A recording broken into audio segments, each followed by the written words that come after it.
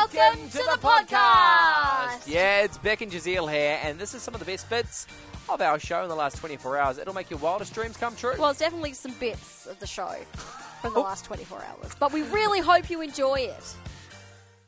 98.5 Drive here with Beck and Jazeel, and big news today. The central bank has hiked rates for the 5th month in a row. The 50 basis points lift brings the official cash rate to 2.35%, the highest level since 2015. So we've got Elson Goh from EG Financial Services on the line to have a chat to us about it. How are you going, Elson? Good. Yourself? Yeah, we could be doing a little bit better, to be honest. The big question on everyone's minds is, is there an end date? Is there a light at the end of the tunnel? How long will this go for, Elson? I wish I can give you a definitive answer, but unfortunately, I think no one has a crystal ball. That's the short answer to it. We don't know until it happens. What do you see happening in the next 12 months or so? See, I think what has gone on with the market is, if you look at the U.S., which most parts of the world would be looking towards, the U.S.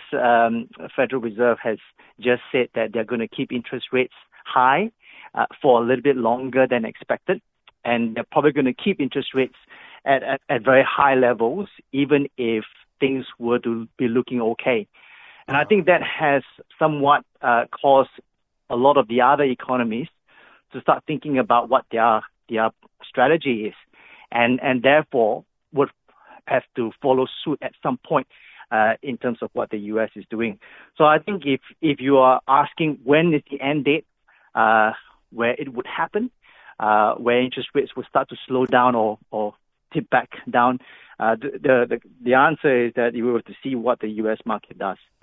And if the U.S. will continue to keep interest rates high, then the Australian market will probably follow suit in some form. And how far behind the US would we be here in Australia? It really depends on the balance of trade. So this is where, if you think about two countries, right? People are buying and selling goods to each other, and interest rates play a role in that whole process. The demand of goods and services and the demand for our currency, they all play a part in this big jungle out there.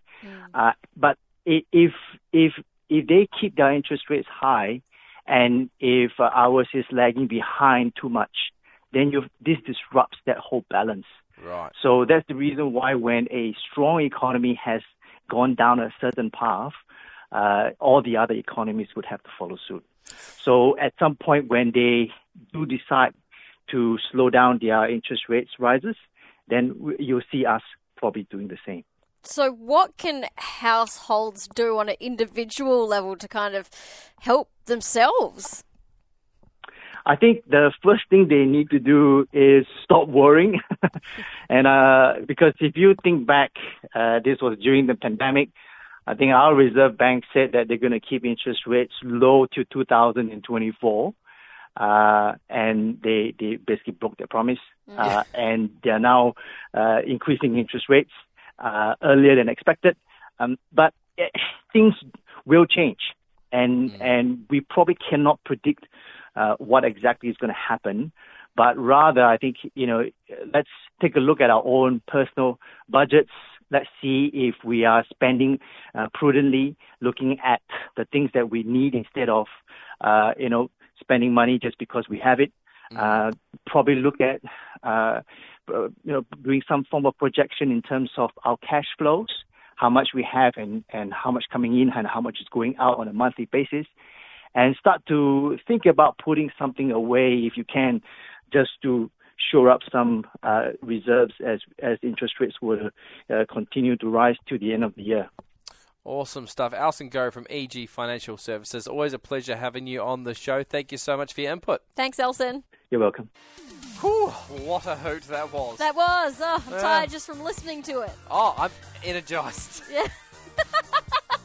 Hey, if you want more from The Drive Show, just visit 985.com, and don't forget you can tune in live anytime for more of this great banter.